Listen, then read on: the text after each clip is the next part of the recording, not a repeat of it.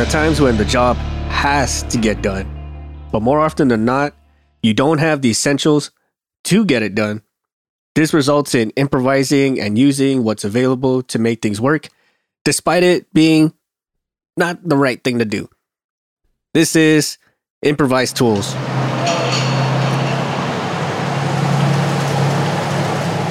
What are improvised tools? Well, I can give you guys an example. Crescent hammers and hammer wrenches. By what I mean by crescent hammers is you got a job where that's the only thing you have available, like a crescent wrench, and you got that one stubborn individual who just refuses to go back to this toolbox or tool crib or tool bag, whatever the case may be. So it's like, I'm gonna just use this, use the closed end as a hammer. Animal.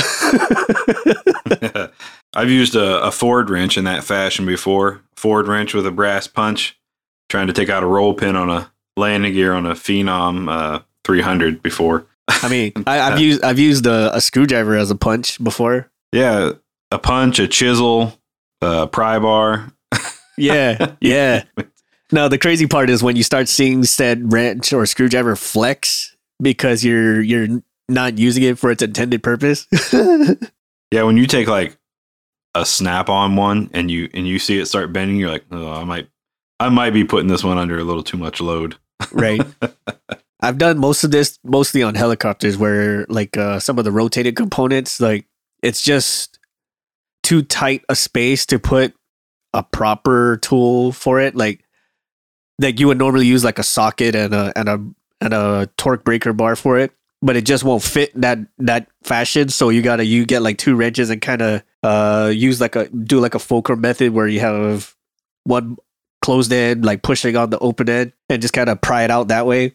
Oh, are you talking about putting the wrenches together to create a longer leverage arm? Yeah. So that's the only way, that's the best way it will fit, and that's the most efficient way besides trying to fisty fuck a socket into that space. But you can tell when you're using the wrong sized wrenches as the fulcrum effect, because you can see the other one just straight flexing and starting to kind of form a bend where it's doing the fulcrum. Like, it's probably not a good idea. Or the open end of the wrench is splaying out a little bit. Yeah. It's flexing out. Yeah. Yeah. There's that. I've taken, we've all modified tools, right? So I have like a 1/4 inch wrench and I've taken it to a grinder and I've shaved it down real thin so I can use it on the bolts that hold the engine casings together, the engine housings together. Right. Also all those titanium, 1/4 inch 12-point bits. And so yeah, I've shaved that down just to be able to fit it, no problem. I think probably I've seen people take like pieces of pipe that they found and weld them to a socket to create a longer arm of leverage and try to break loose a nut or a bolt or whatever. For me, the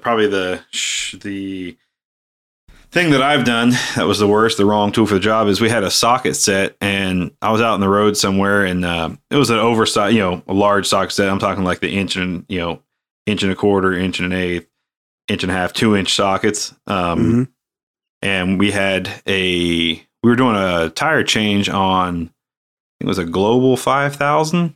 And anyways, we didn't have the right socket size for that axle nut. We had an oversized one. One was either too small or it was way too big. So we had to, we took some coins that we had in our pockets. Yeah. And we taped them together.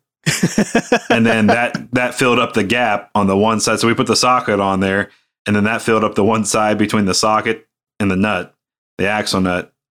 And then, we used a big pry bar and just cranked that thing off there. And we were able to change it. And we were able to even actually be able to properly torque that axle nut with those coins in there. So that's probably the most wrong tool that I've used before. Nah, I've done something similar but it's in the opposite, where we take the too small one and we kind of just smash it in there to the nut. Like it's just undersized by a little bit, so we kind of just get like a hammer or a rubber mallet and just kind of fit it up in there. Yeah, finesse it on. I've also taken a Dremel in that same scenario and ground out part of the socket as well to make it fit. No, I've seen someone try to be smart about it. They'll put like Allen wrenches or Allen keys into the space to kind of give it that little extra grab. But that's assuming you have the Allen keys to do as such. Now, a lot of the stuff as far as using tools incorrectly is obviously you would want to use the right ones, but either A, they're not available, B, they don't exist, or C, they just, for whatever reason or another, it's just not around or an option for you to have, right? Like, well, I need this tool to do this. Okay, cool, but this job needs to happen like 30 minutes ago. Like, well, fuck. Yeah, we got a revenue flight coming. We got a high priority mission coming. So, and then they throw you that do what it takes. But we mean that with the open ended of do what it takes. So hopefully it goes well. But if it goes wrong, I get to still hang you for using the wrong tools. Yep. Yeah. Isn't that like? Can you just waive this or cancel it? Well, like, nope. The show must go on. Yeah, must we don't happen. have any other aircraft that this one can use. No, they want to use this one because it's the newest one. Yeah, of course they want. Everybody wants to use the newest one, which is why it's racking up the hours like it is. Which is why we're already doing such and such maintenance on it. You know, right? Now, but aside from tools, how many times have any of you ever used improper equipment to do a job? You know, like using a crane or a strap or other type of devices that it's not meant to do that kind of job. Oh yeah. Yeah. Like, I can hear the angry voices crying out, like, I know what you mean. Some people might be doing that right now while listening to this. as they're using a forklift to put on a propeller, you know, like going, wow, this is super relatable. Now, I actually have seen a picture of this where someone used a forklift to take off and put on a propeller. I forget what kind of plane, but like, I'm just looking at it like, that doesn't look right. That probably shouldn't be happening. You know, imagine like two forks and two cargo straps just kind of keeping a propeller like from wiggling back and forth as they're trying to fit it onto its pinion. So I know in one of the experiences that I've done, we've used a strap that was rated for 5,000 pounds, and we wrap it twice around the forks of a forklift, and then we hook it to the CG fixture of the aircraft that weighs more than double what the strap is rated for, and then lift the whole aircraft into the air. Oh my god! Oh my god! And if anything, we proved with some science that the strap was rated for more than what it says it was, which I think is how most things are designed, because they know that people like us are going to test it. Generally, it's rated like 5-1 or 10-1, so that the force pulling on it is accounted for, or an earthquake. Well, there we go. Or some jagaloons who are doing it a half-assed way. Or, you know, if you're trying to lift something that's twice as heavy as it's supposed to be lifting. Right. So I did a job. This was in Darwin, Australia, where we had to remove the transmission of one of our helicopters, but we didn't have a crane or a hanger crane that was tall enough to lift it out. Like the crane itself at max height was about 2 feet away from the minimum clearance needed to lift it out. So like it was impossible to do it. So we had to call the fire department or some version of a fire department, and they had to bring a cherry picker over. And the cherry picker itself, when it's fully raised, was barely enough to get 3 feet of clearance from the plane itself, from the end of the hook. So we had to basically break apart the transmission in pieces. So like the transmission itself was made up of like 5 different parts, I would say, or cases. So in order to get the whole thing out, we had to unbolt each case to have it come off and come out to give it enough clearance.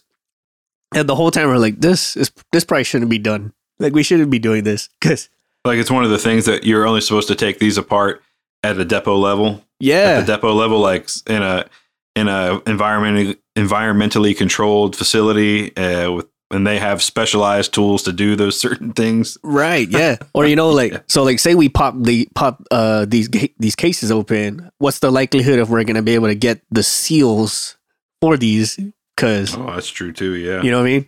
Like one of the seals for it was like this hula hoop sized O-ring, like a no bullshit hula hoop. And if we pinch this or if we ripped it or whatever, the chances of our getting another one is probably like 3-4 months out. So it was one of those roll the dice, like this has to be done perfectly without a hitch, best of weather conditions, so we don't fuck it up. And all this we had to do outside because there wasn't a hanger tall enough to have the cherry picker in there to have it at the height we needed and to get things off the plane.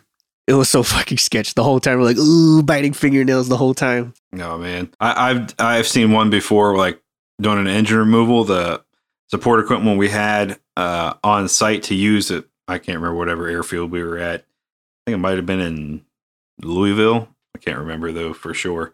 But the forklift extended height-wise only tall enough to be able to get like it hooked up to the engine, but you couldn't lift it any higher to, like on this particular aircraft, you had to like lift it up and out of like the trusses to get it off, but it couldn't go any higher. Just high enough that we could get the forklift on it. So then we had to go and find a nose jack somewhere and basically jack the nose up off the ground. So we had to drop the tail out from underneath of the engine, basically moving the whole aircraft around the engine, just enough that we could back straight up with the engine and get it out of the way and then drop the nose back down. And then same thing, vice versa on the install, had to lift the nose back up. So like fortunate for it, we were smart enough to take some measurements and know, like, oh man, we're gonna have to do this when we put it back together. So here's how high we had to lift it to get the engine in. Here's all these different things, but yeah, definitely not the right piece of equipment. When you have to move the aircraft around the engine, that's an issue. Yeah, and notice like it's always something that has to do with lifting. That's probably like the most sketchy of things of having to have to do either lifting things or something that deals with electricity. I can't even tell you guys like how much sketchy shit I've done with electricity. And it's probably shouldn't have been doing it. Like, I mean, 110 volts, okay, that's bad. 240 volts, okay, that's bad. But 240 amps? No. Yeah. No. That's a hard no for me, friend. Like, unless you got me in a full fucking Chernobyl suit made out of rubber or some kind of insulation where, like, I can get zapped by lightning and I won't feel it, then maybe. But other than that, that's a hard no. No. It's crazy. All you electricians out there, man, like, you're probably like, oh, it's fine as long as ground and electrical bonding and all that shit. Like, I don't care. Yeah, that's a super high risk. Yeah, I've got a story on that, in terms of just modified things. We had a lighting guy put the wrong end of his L2130, which is 3 circuits of power. It's a 5-pin cable. He put the male end up in the air to power his lights. So now he has a female end down on the ground. So how are we supposed to plug a female end into essentially a wall socket of sorts? Well, you can't. Female and female don't mesh in terms of electricity and connectors. So we had to fabricate a male end. So now it is a male to male electrical cable. So now you plug that into the wall. If you bring down that truss at the end of the night and you forget to turn that off and somebody grabs the end that's up in the air and touches that cable and it's still powered, you are gonna hurt this person or kill them. Zap. Zap. Reset his freaking nervous system and everything. You just tape the shit out of it. This is the first thing to go off at the end of the night. You just got to prepare everybody for that. But that's luckily not a common thing that is done for good reason. But something to watch out for.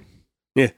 And then that goes into well, this broke or we did it. We pulled the noops, but the show has to go on. So figure it out, guy. Like, oh, son of a bitch. Or how about sheared bolts and you have no replacement bolts and it's for a panel and or screws or whatever's holding the panel, but the hardware, you have sheared hardware and no replacements. It's the middle of the night and it's got a high value flight to do in the morning.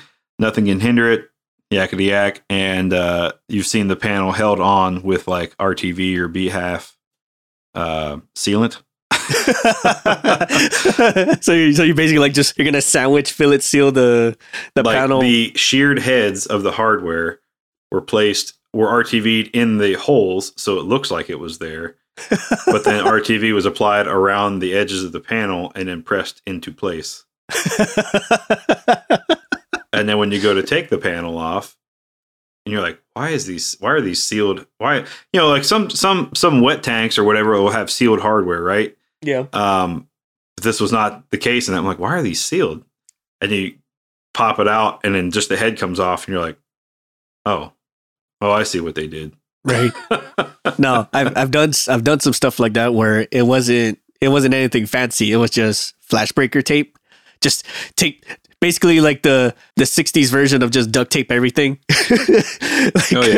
Like just get like layers and layers of flash breaker tape / duct tape onto this panel or onto this flight control surface just long enough for it to do what it needs to do for however long, and then we can tear it apart and fix it once it comes down. Or how about, and you probably see this maybe in general aviation more than others, but how about like a pair of pliers doing the job of something else? So say, you remember like in an old beater car that you might have had and had to roll up and down with, the manual window cranks. Yeah. The crank breaks off. So you put a pair of vice grips on it and then you turn that to get up and down. So same thing like on support equipment, if something breaks, so you use the cable, you use pliers on the end of the cable that's sheared, and you're pulling on the pliers as like the throttle cable. You ever done that? Yeah, that's incorrect. The incorrect usage of tools. I feel like there was something like that for a similar situation with parts, especially for general aviation stuff. Like, oh, this brake cable or this clutch cable broke, so like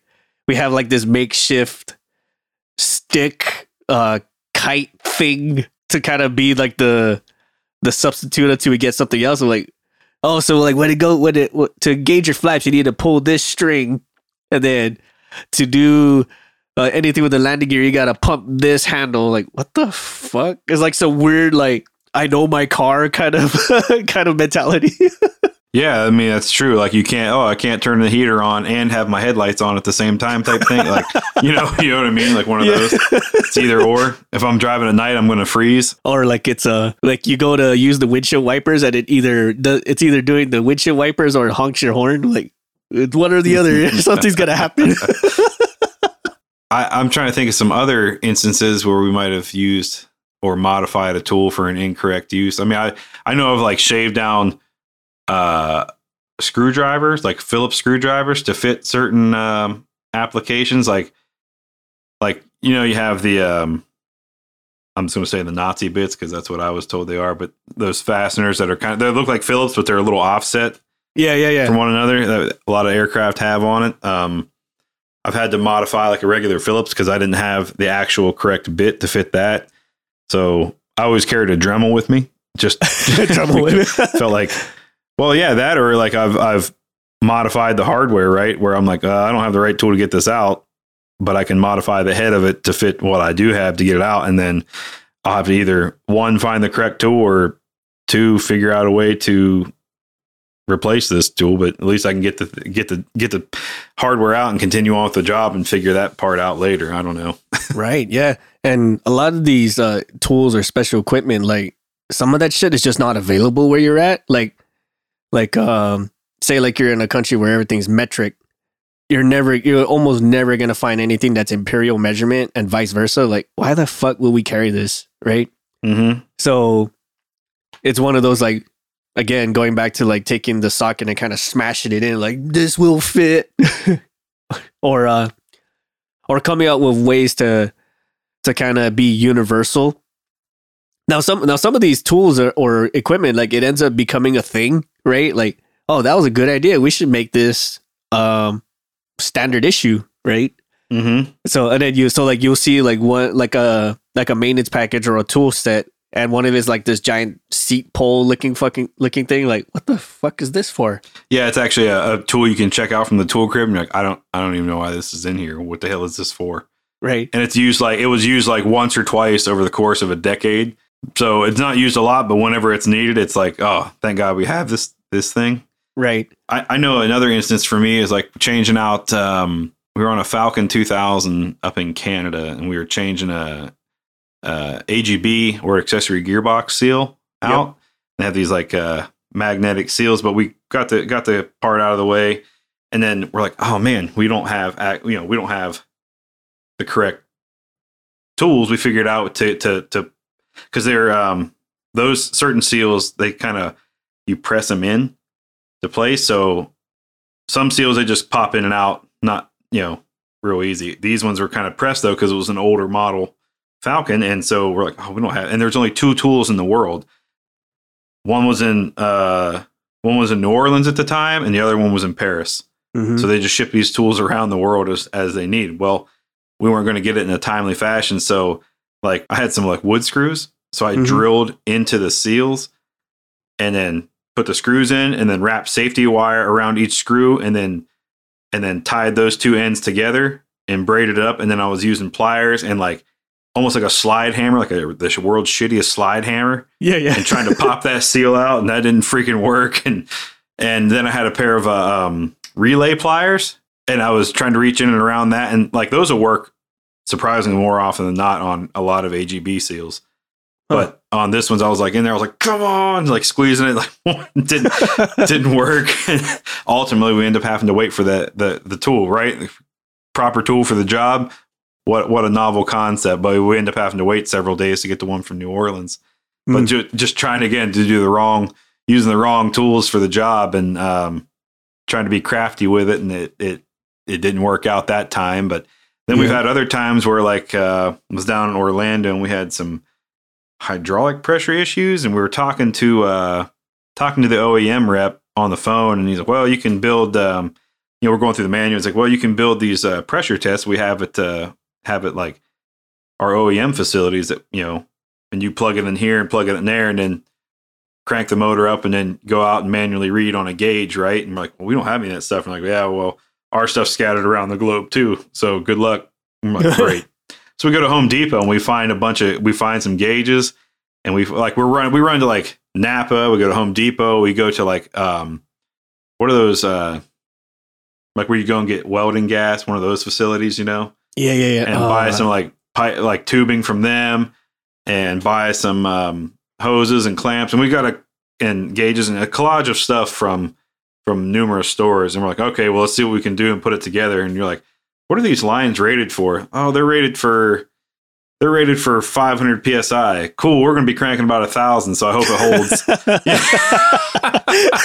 You know what I mean? And And sure enough, we're like, and so you're going out there and you're like, and I was like, man, if we're going to be doing this. So we end up buying a welder's mask from that one welding place. And then it's like to go out to read the gauges. And so you're wearing the welding mask as you're approaching the area while engines are running and everything to read the gauge and see what kind of pressure you're actually kicking out of the pump or whatever, and just hoping that shit don't explode in your face. But yeah, that was probably one of the most sketch things, and again, improper tool for the job.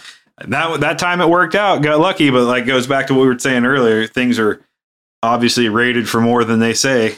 Right. And thank God, because dumbasses like me would have probably died off a long time ago. Darwinism would have taken me. Right. But I guess those Frankenstein action of tools where like it has to get done. It just has to. Like there's no way we're canceling this event. There's no way we're gonna cancel this flight. Whatever the case may be, where this must happen. Has to. And then it doesn't matter like how much you vent on the side of safety. Like this is probably not something we should be doing. You always get that individual who just like has to be right, or just has to have the final button push. Like, no, this will be it. I'm like, well, fuck. All right.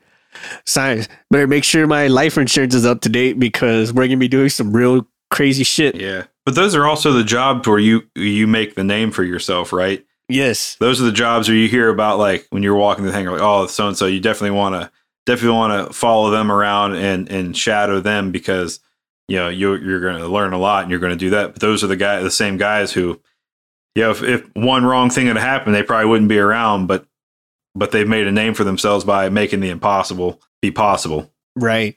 Or like you'll Frankenstein something together and it ends up being something that's worth a shit, like pretty good, like seal pullers or seal presses even. Yep. Like, this is a fucking great idea. We should make these, right? And then you'll eventually run into an individual who knows how to like aftermarket this shit or like finely tune or finely weld some stuff. What used to be just Mod Podge of Home Depot parts is now like a one piece 3D print or some shit.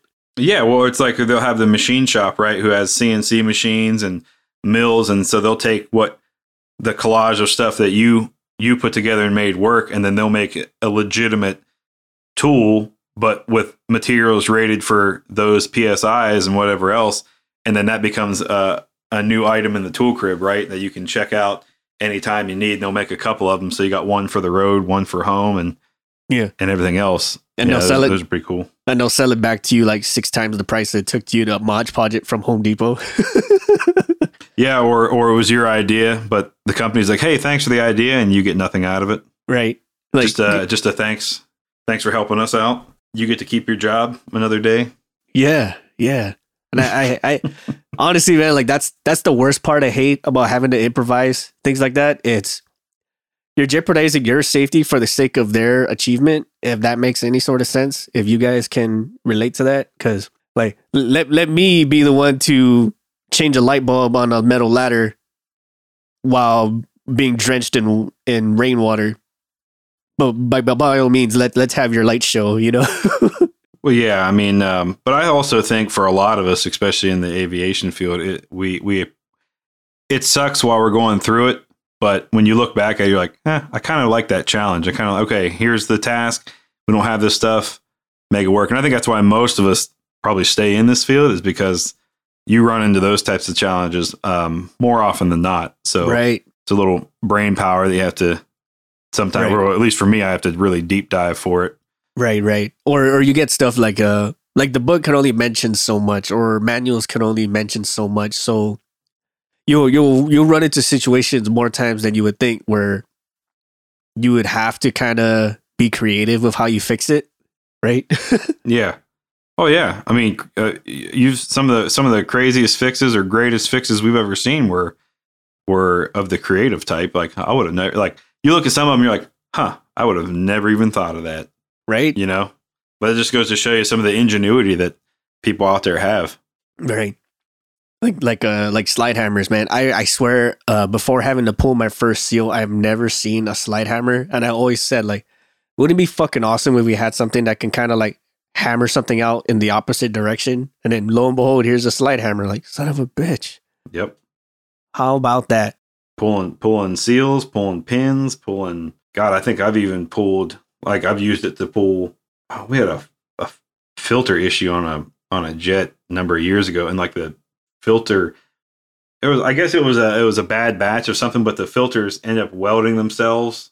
Like an oil filter, they end up welding themselves into place somehow. Like the seals that they used internal on those filters weren't actually rated for the temperatures that they were reaching, so the seals were kind of melting out, and then the metal was welding itself to the other. But you wouldn't be able to pull those filters off by hand. So again, like rigged it up to where we could fit a slide hammer on the back of the filter and just bang it off. Right. And I think wrong tool for the job, but it worked. Right. I think also with electricity or avionics equipment, like a lot of their tools are starting to be more and more catered to that field of expertise. Because maybe it was the tool set that I had, but I never, up to a certain point, I didn't have pliers that stripped and crimped and the same tool. You know what I mean? Like, okay. I mean, I'll do it anyway. Like, I'll get needle nose pliers up here. I'll use like the cutting end to kind of strip it. Then I'll use the flat needle nose end to crimp it.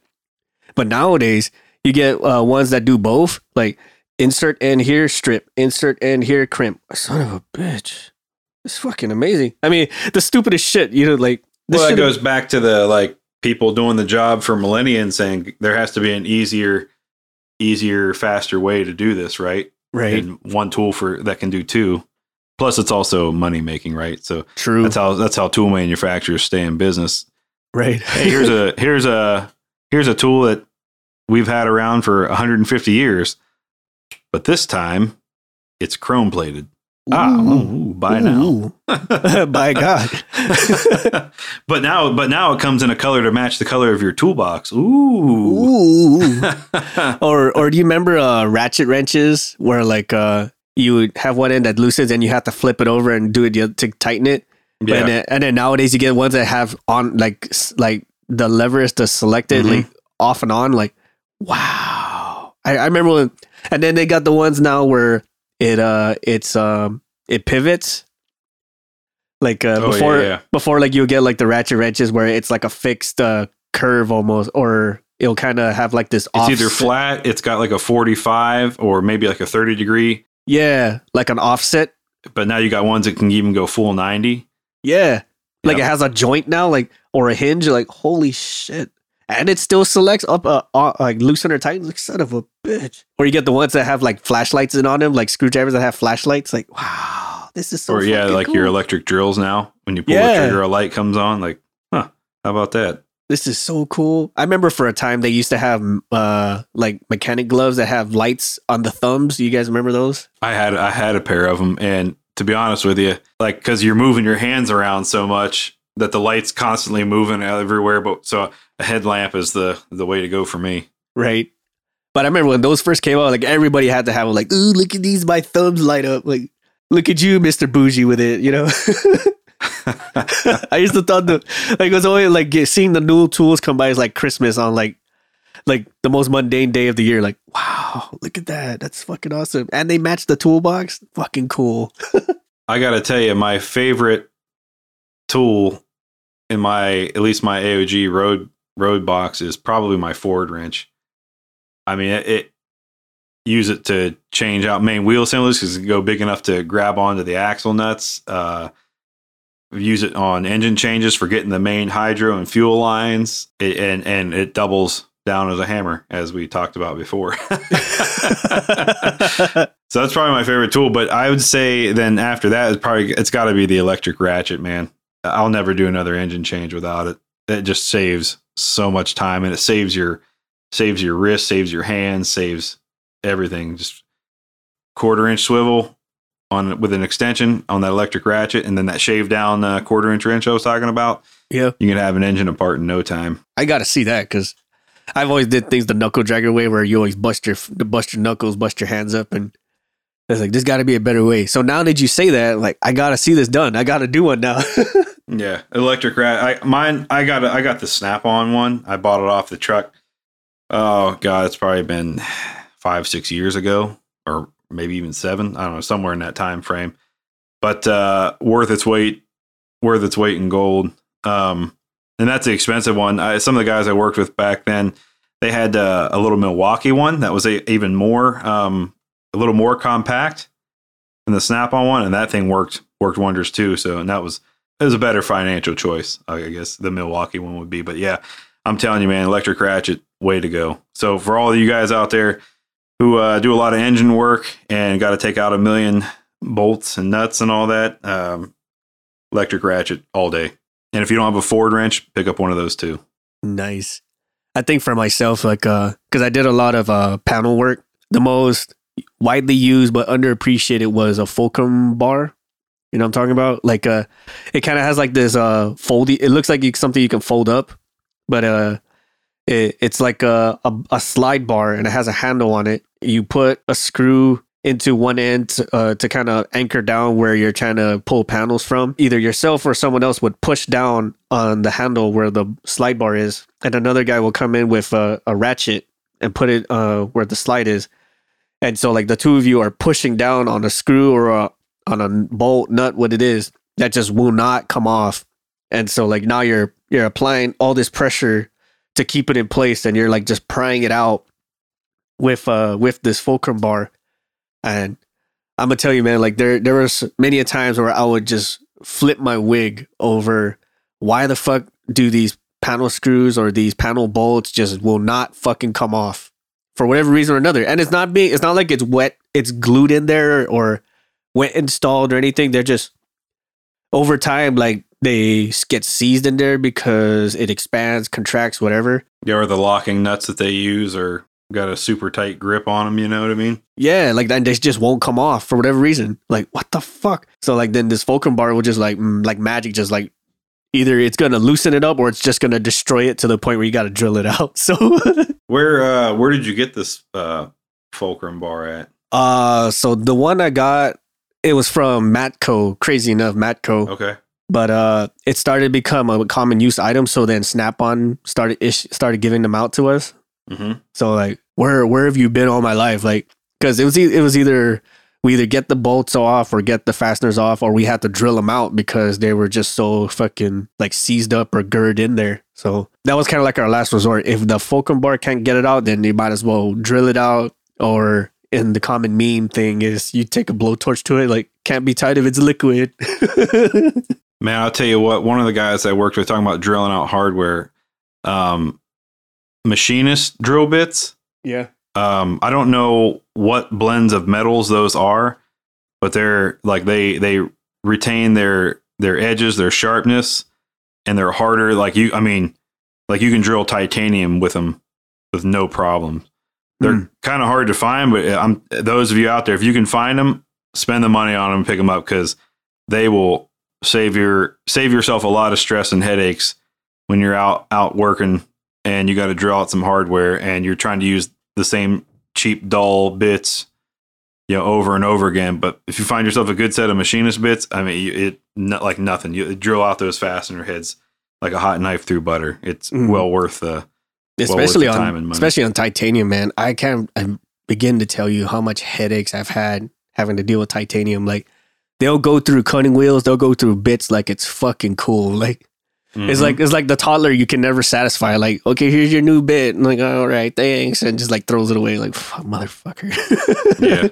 So if you can find yourself a good set of machinist bits, that's the way to go. Yeah. And again, like this is like in the least ideal situation where like the job will just not bend. It's got to happen. It's going to happen because this is a revenue. This is a show or an event that's just been too long planned to cancel over something small. So here we are trying to make radios out of coconuts, Yep. try to Gilligan's Island this whole thing. That's probably the best way to think about it. That's exactly what it is. We're like on this really, really cheaply made show of Lost. And we're just trying to fucking make shit work. Yep, that's more often than not. That's how people in the field we work in get jobs done. You just make it happen, but you just keep making it happen, I guess.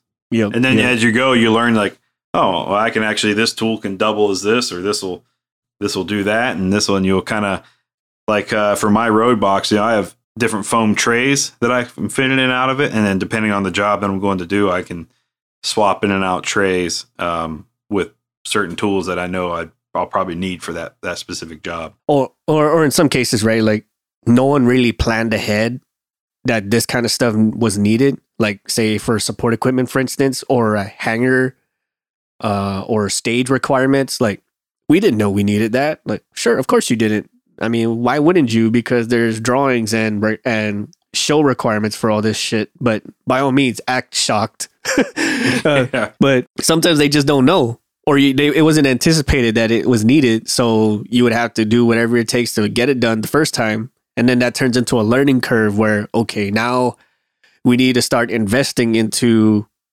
better or more rated equipment to do this exact job.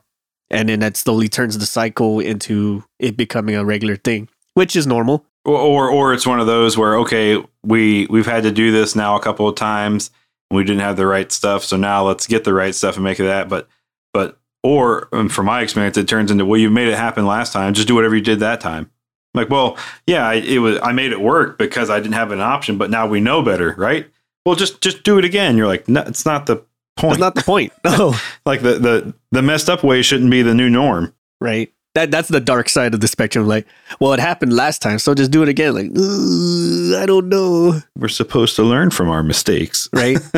That's like Back in the Future where you had to basically be the bridge to get the time machine to work, you know? Yeah, let me just like hold these two cables and get zapped by lightning. Yeah. Let's do that again. Yeah, I'll be the conductor. I'll just use myself. Right. Hard no.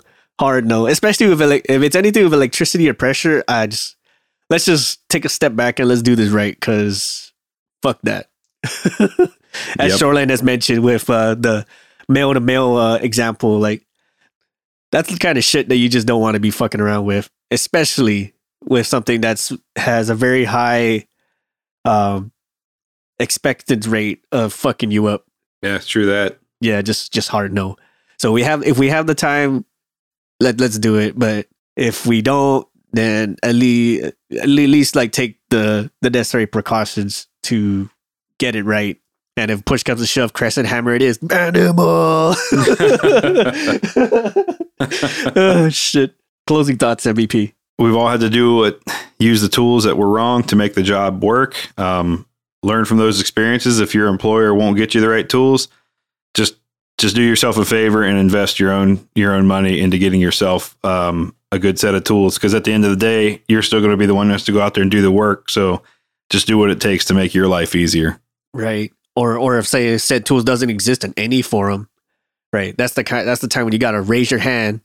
The squeaky wheel gets the grease, and we need this. This needs to be a thing, and let's take a pause and do this right before we destroy ourselves. You know? Mm-hmm. Yeah, do everything you can, but as safe as you can. Don't put your life on the line for that. Right. Or in Shoreline's case, you know, like it was a oops that we had to make do, and we just couldn't take it down in time to get the show rolling. Like, take the due diligence and do the job right, so we don't have to come up with these Frankenstein fixes. Exactly. Yeah, please don't do that. All right, we'd like to thank our patrons for supporting us, making this episode, maintain our gear, have Shoreline Ever the happy to help produce it. Erica Lamont, Chris Hawkins, Stephanie Boatman, Jenny Dignan, Ryan Freshour, Daniel Schubert, and Steven Shivers. Thank you guys especially, and thank all our patrons for supporting us and helping us make these episodes happen. Visit us at cancelformaintenance.com if you have any questions, topics, stories for the show, or if you'd like to come on the show, visit the site, hit us up on the contact us section, and we'll do whatever we can to get you or your ideas on the show. Visit our sponsor, RockwellTime.com. Rockwell Time makes all kinds of outdoors apparel, from safety-rated sunglasses to rugged watches, and some fancy ones too. Use the code CX4MX, save 10% off your purchases. Support us on Patreon. Again, your patronage helps us maintain our gear, make more episodes, make some bonus content, and some exclusive merch items that we will be rolling out through our shop and through Patreon. Thanks, everybody. Thanks, everybody. Thanks, everybody.